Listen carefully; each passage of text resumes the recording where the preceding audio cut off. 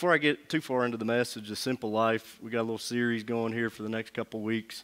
I did want to tell you a little bit about myself, just in case you guys don't know me, and mainly my testimony. I'm a local boy, grew up here in Grayson County, graduated from Grayson County High School, went off to college, came back, and I've been teaching. I'm a PE teacher and driver's ed teacher over at Grayson County High School, and have been for about the last 20 years. Got married a few years ago. Most of you guys know my wife, Ashley. We have 2 daughters, Abigail and Carly Ann. And so that's my family. My first Jesus moment, I was probably at a very young age, 5 or 6 years old. We didn't attend church at the time. And I remember a preacher coming in to our house with a couple other people. They were just knocking on doors. And that ended with my parents kneeling at the couch and crying. And as a young child, I didn't really understand what was going on. Over the next few weeks and months, we started attending church, and I just seen a real transformation in my parents and our home life. And, I really didn't know a whole lot. I definitely didn't understand the gospel, but I did see that transformation, and I seen that good, and I wanted a piece of that. So at a very young age, probably 7 or 8 years old, I talked to the preacher, and I came up and said the prayer at the altar, accepted Jesus. And if you would have asked me from that time until I was in college, if someone asked me, I said, I'm a Christian, I'm going to heaven. In hindsight, once I got in college, I wasn't living right and this, that, and other. In hindsight, I think the only spiritual food, the only Jesus I was getting during that time was from the preacher or from any kind of devotion or anything we might have had at home, or, just being around my Christian friends. I was still on the milk, so to speak. I never really picked up my fork. I think Eugene coined that. He's going to make a T-shirt out of that soon. I never picked up my own fork and fed myself.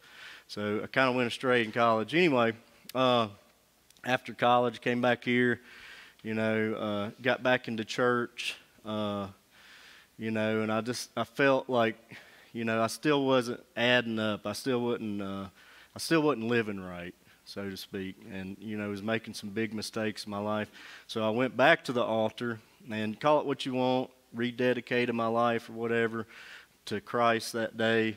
And the difference is that I began to feed myself. I began to get in the Word. I began to study. I began to pray. I began to having a true relationship with Christ. And I'm by no means a Bible scholar. And, I am a PE teacher. Probably a C+ student at best. So you guys, if you're looking for deeper truths today, you might hear a simple message. And, that's what I'm all about. I like how Jesus makes things so simple. A few months ago, Mike told us, the elders, that, during COVID especially, he's like, you might want to have a, sermon ready. You never know when one of us might get sick and you might have to sub in. So I started working on this sermon. And at the time, one of my favorite verses was over in Matthew 22, I think, maybe 23. But you guys have all heard it, and it's in all the Gospels. It just says, love God and love your neighbor. I like the simplicity of that. And I started digging around and, studying in that. And I found that that it was also very profound. Okay, when you really dig into that, it's very profound what Jesus said there. So I had this whole sermon planned out. I had my notes ready. I told Mike, I got one ready. And then, like, the next week, he started a sermon series called How to Bless Your Neighbor. You remember that one? And I'm not sure if he actually stole my notes, but it sounded like it. And then, when I approached him about it, he said something like, don't hate the player, hate the game. No. He did not say that. But he did say, that's just how it is. Somebody's always going to be stealing your sermon. So, I told you all that, so I began to search for something else that I could talk about up here today. And you guys will laugh at me. It's a little embarrassing, but did anybody ever watch the show Duck Dynasty? Man, I love that show. You know, I know it's cheesy and, you know, it's older now. People don't watch it, but it's good, clean fun. And if you don't know those guys, you know, they're really out to just spread the gospel throughout the world. I mean, these guys, they have their own podcast now, and you know, Phil in the show, he's, you know, of course in real life too, he's the father of Willie and Jace and all those guys, the brother to Cy. But he talks about this verse a lot, and if there's one man on earth that probably lives this, you know, simple life, it's probably him. And so today we're going to be in 1 Thessalonians 4. My key verse for today is in verse 11 and 12. And make it your ambition to lead a quiet life. You should mind your own business and work with your hands, just as we told you, so that your daily life may win the respect of outsiders, that you will not be dependent on anybody. So you will not be dependent on anybody. So, you know, as you notice here, I'm pulling it out of the NIV here. Now, I don't always use the NIV, you know, with our phone now. You can, I like to read it in 3 or 4 different versions. You know, if I come across something, you know, but when I read this, you know, I looked at NIV and I like the word, I like how they translate the word ambition. Okay, that's a strong word, and the definition I have here that I pulled out was a strong desire to do or achieve something, typically requiring determination and hard work. And I like that last part, requiring determination and hard work. I don't know about you guys, but I've had a lot of ambition in my life. You know, I can remember really my first ambition as a child. My dad had me downstairs, and he was showing me some of these basketball moves, and I was like, man, I like this, you know, and so I fell in love with it. You know, they signed me up to play, and, you know, if there was a spare moment, I had a basketball and I was dribbling it. So I made it my ambition to be a basketball player. Never gave up on that. Matter of fact, it's still a passion of mine. But later, I made it my ambition to become a runner. I made it my ambition to graduate high school. I made it my ambition to go on to college and compete as an athlete. I made it my ambition to get married and have kids. I've made it my ambition in coaching to win titles and championships. So I've had a lot of ambition. I'm sure you guys have too. My latest ambition, though, is to become a coffee drinker. Okay? I've always liked the thought of it, but I just couldn't get past the taste. And my wife, when we were dating, she asked me early on, she said, "Are you a coffee drinker?" And I was like, "Nah." And I could tell the look in her eye that I might have made a mistake there. Luckily, I was able to charm her, and she married me anyway. But, you know, the other day, a colleague of mine, I was in my office, and he came in, and he had 2 cups of coffee and handed me one. I was like, oh, man. And I didn't want to be rude, so I started drinking it, and I was like, man, it's pretty good. I was like, what'd you do to this? I usually don't like coffee. He's like, creamer. Turns out that I'm not such a coffee drinker, but a creamer drinker. But my wife and I can now, she's begged me for years to start drinking coffee. So now, you know, I can get up and I fix her cup, I fix me a cup, and we sit down, we have our little time together. So it's been good. So here's what Marquise Cox says about, and he's a pastor somewhere, about ambition. The ambition of an athlete to win a championship, the ambition of intellectuals that drive them to do and create things we thought we'd never see in our lifetime. Flat out, ambition is compelling. So there's no wonder Paul used that here in this verse, make it your ambition to lead a quiet life. You know, just so I don't take the verse completely out of context and try to apply it to today, I do want to share a little bit about why Paul would say that to the Thessalonians.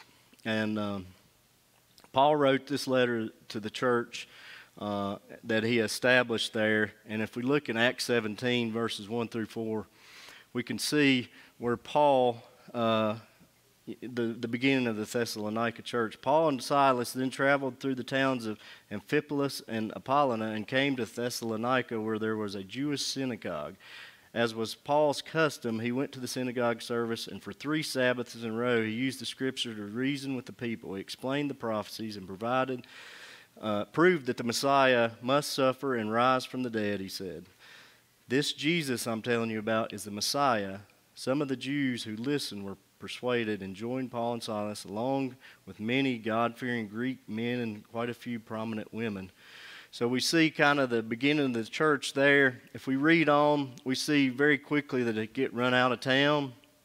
So later, Paul sends Timothy back there to check on them. And in 1 Thessalonians, 4, the verses right before ours in verse 9 and 10. But we don't need to write to you about the importance of loving each other, for God himself has taught you to love one another. Indeed, you already show your love for all the believers throughout Macedonia. Even so, dear brothers and sisters, we urge you to love them even more. So if we jump over to 2 Thessalonians in chapter 3, it kind of gives us some clues on why Paul might have wrote this verse 11 and 12. Even while we were with you, we gave you this command. Those unwilling to work will not get to eat. Yet we hear that some of you are living idle lives, refusing to work, and meddling in other people's business. We command such people and urge them in the name of the Lord Jesus Christ to settle down and work to earn their own living. So many commentators or many people believe that maybe the Thessalonians had just quit working. They said, Jesus is coming. Okay, he's coming back. He's coming back soon. So they just quit working. And he uses words, if we read on, like idleness and laziness and busybodies. So I think that's why Paul wrote that here. And so Paul writes, make it your ambition to lead a quiet life. This brings me to my first point. It's not easy to live a quiet life in a loud world. And I think we can look at this verse and we can maybe apply it to our lives here in 2022. How do you live a quiet life in a culture that screams, be loud and proud of yourself? In a culture that says, make as much money and consume as much as possible. A culture that says you need to buy and store up as much as we possibly can. Only a few short years ago, especially in this part of the country, looking back growing up, I got a pair of school shoes.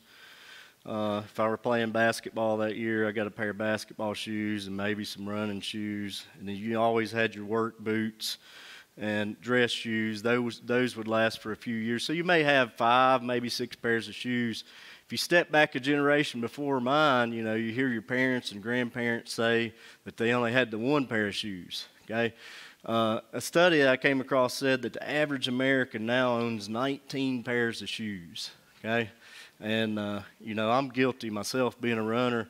I got plenty of shoes, and some of you may be on the high end of that or way surpass it, and some of you may be on the low end of that. A culture that says your voice and opinion matter even if you weren't asked. Social media platforms that are set up to promote yourself. Platforms that scream, look at me. A culture that says, you do you. A culture where fashion changes so fast that last month's styles are in the landfills and our oceans. When I first started teaching 20 years ago, and I'm sure it's the same at Galax and Carroll and all the Southwest Virginia, came back and I was, fresh out of college. And I've never really been in style, but I could tell right off that I was ahead of where we were in Grayson County. They were kind of looking at me funny. And you notice that, especially in the beginning of my career, we would be 6 months, a year, maybe 2 years behind in the latest fads or fashions. And sometimes that was a good thing, and sometimes it could be a bad thing. But now, with the internet, everything's lightning speed. If you see it on TV or if you see it on the internet, our kids are wearing it. The fads are here really fast now. Funny story, too. I mentioned I teach driver's ed. My wife does a lot of traveling out of the area into big cities and such. Anybody else driving the city lately? man, it's just a hustle and bustle, horn after horn after horn.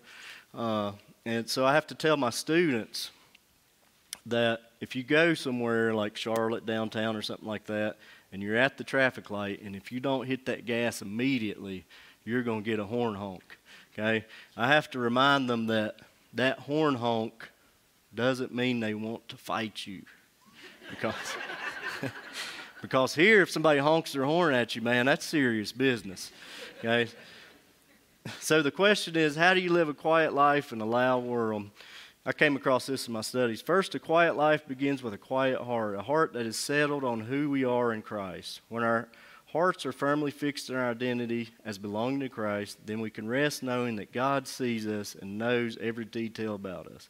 And that is enough because He is enough. When I embrace a quiet life, I embrace God as the true source of everything I need.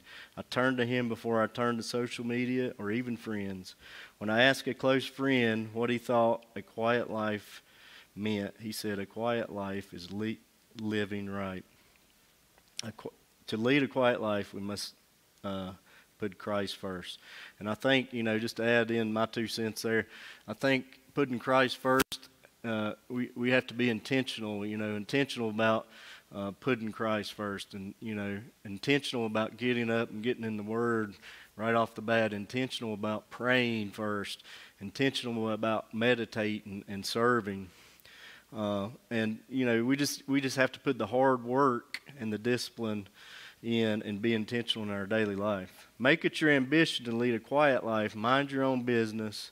This brings me to my second point. Don't insert your input or actions where it's not needed. Okay? And this is very easy to do, obviously, in this day and age. We like to do that, especially on the internet. You ever see a social media post and you're just like, man, I can't help myself. Mike always says, I've heard him say this, think before you post. Some other sound advice may be, don't say anything that you wouldn't say to someone in person. Okay? And Mike done a sermon series not, too often long ago. He had some good advice in there for us. And one of them was something like, do you use the internet to make much of yourself or much of Jesus? And that was something that I thought was really good. So, talking about driver's ed a little bit today and being out on the road. We got any road ragers in here? Okay. You'll notice too that you are your parents. Okay, you say the same things they said. I catch myself all the time, and now I hear Carly in the back sometimes chiming in, saying things that I would say. So, here's another thing I tell my students, we're really brave when we're behind the screen. We're also really brave when we're in that bubble. Okay, could you imagine walking down the street and yelling things at people like, speed up there, what are you,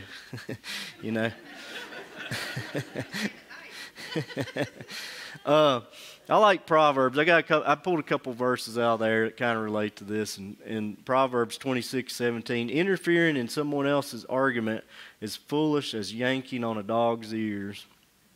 And Proverbs 26:20 and 21, where there's no wood, a fire goes out, and where there's no gossip, contention ceases. Like charcoal is to burning coal, and wood is to fire, so is contentious person to kindle strife. Okay, so, talking about minding our business, we should certainly be careful. And, I'm the world's worst. I like, Friday, the big gossip around the school was that our quarterback wasn't going to play on Friday night. So that was the buzz. It wasn't necessarily bad gossip or anything, but it just spreads like wildfire. So we got to be careful, and we're drawn to that. So we got to be intentional about not getting caught up into that.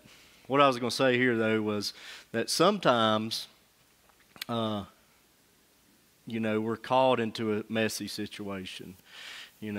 Sometimes God wants us to insert ourselves. Are you willing to step in there and insert yourself in a messy situation? So you got to keep that in mind as you try to mind your business. And make it your ambition to lead a quiet life. Mind your business and work with your hands. I like this part. My third point, do the work that you were called to do. Do the work that you were called to do. Uh, the Alpha, the Omega, the beginning, the end, the King of Kings, the Lord of Lords, the Creator of the universe, the Almighty, the Trinity, the Son of God, the Son of Man, the great I Am, had a day job. And this is what Marcus Nodder had to say about Jesus' day job. Jesus began his 3-year public teaching ministry at the age of about 30. People in his hometown made a fascinating comment recorded in Mark 6:3. They said, "Is not this the carpenter?" We don't know much about the first 30 years, but we do know this. Jesus did a regular job. He worked as a carpenter for years, and that's worth reflecting on. And, we've all heard that, Jesus was a carpenter, but have you ever really just thought that he done that to provide for himself? We don't know a whole lot before then, but we do know that, he had to find something to eat every day. He had to, he had to be part of the family and take care of his family. So are we doing the work that we were called to do? One of my favorite movie quotes comes from the movie The Rookie. I don't know if you guys have ever seen it. For those of you that haven't seen it, I'll try to give you a quick summary of it. There's a kid, he's a baseball player in the beginning, and it shows him progressing into the high school and the college ranks. He's a great player, and no doubt he would have probably got drafted, but at some point there was a shoulder injury, the typical blew my knee out or I would have made it. But this is based on a true story. And he had some shoulder surgery. He had to quit playing baseball. So the movie kind of begins. He's a high school baseball coach, and he's got a kind of a ragtag bunch.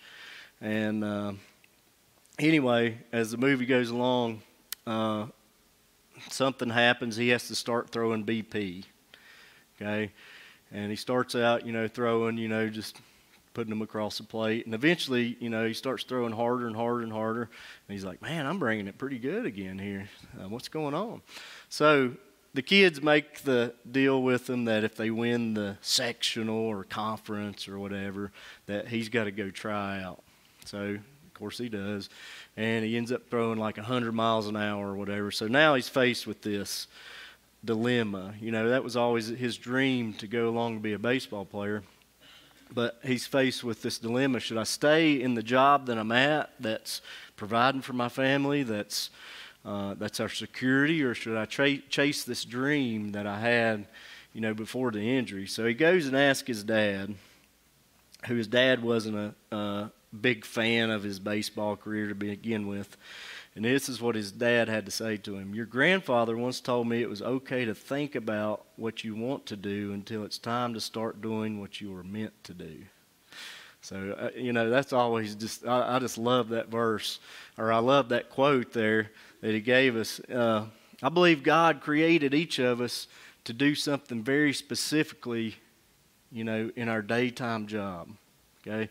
The fact is, though, he didn't create us all to be something magnificent. He didn't create us to be all of us to be doctors or lawyers or surgeons, or he created some of us just to live the simple life, to have a simple job and just go about our business and live our daily life, just like Paul gives the example here. Good example of this. A couple weeks ago, we were coming back from a cross-country meet, and we stopped in at McDonald's, and I just wasn't in the greatest mood. I mean, come in, I just want a cheeseburger. And the guy's, he starts talking to me immediately as soon as I come through the door, which is kind of odd. How you doing today, sir? He said. I'm good. I just want a cheeseburger, dude. So he starts talking to me, and I'm like, yeah, I want the number 3, man. I want that double quarter pounder. And he's talking, asking me questions about my life, and I'm like, okay. Anyway, my buddy, I get my food, go sit down. My buddy, he's with me and does the same thing to him. Buddy comes back and he's like, man, what's the deal with that guy? It's like, I don't know. So we start watching him. Everybody comes to the door. Yeah, how you doing today, ma'am? Hey, I like your jacket. How could I help you? He's telling all these people. And it kind of hit me because I was already working on this sermon. I was like, that guy is doing his job. doing what God called him to do. You know, maybe that's not what he's going to be stuck in the rest of his life, but he's there and he's doing the best job he could, and he's living his daily life in a way that could gain the respect of outsiders. So make it your ambition to lead a quiet life. You should mind your own business and work with your hands just as he told you, so that your daily life may win the respect of outsiders. This brings me on the next point. How we go about our daily life impacts others, or how we go about our daily life matters. You know, recently we're on a life group here at church, and last week we were talking about discipleship, and we just came out of a series not too long ago about discipleship. And, you know, we're just talking about how our daily life matters and how it impacts people around us. And someone said we should invite others into our real life. Though we won't be perfect, we need to strive to put our best foot forward. Sometimes people need to see the real you with real problems, with real struggles, and see how you react and respond to those. And, you know, sometimes we mess up in those daily life decisions and mistakes, and it's okay to circle back. I think it's important for us to circle back and ask for forgiveness or let people know we didn't handle that situation correctly. And the other thing to remember, I think, is, you know, we recognize the people right around us, like our family, our friends, our colleagues. You know, obviously they're watching us, and we're kind of a mentor or a model for them. But sometimes, you know, you don't know, maybe the least likely person is watching you. So a few years ago, I used to coach men's basketball over at Grayson County. I had the honor to go to a church gathering that was honoring Coach Verl Brown. I don't know if you guys know Coach Brown. He's a good guy. He's a longtime basketball coach, won a couple state titles over there. And if you know anything about if you're from here, the Grayson-Galax rivalry is crazy, okay? It's not normal, okay? And neither is the Carroll-Galax rivalry. I know that. So for me to say this, and I came across my old notes when I was thinking about this, for me to say this is a big deal. Even though I consider Coach Brown and his team my biggest rivalry, I also watch how he handles himself on and off the floor. I notice how all of his players seem to respect him, and all the students and colleagues seem to love him. I notice how he conducts himself during the games, and I notice that he is a Christ follower. I only hope that through hard work I can become more like him. So the question is, you got to ask yourself, who's watching you and how are you influencing them? Make it your ambition to lead a quiet life. You should mind your own business and work with your hands, just as we told you, so that your daily life may win the respect of outsiders. My last point, you know, here before we close, are we compelling or repelling unbelievers? Marquise Cox said this: our ambitions in life should be so compelling that outsiders ask, how are we living in such a countercultural manner?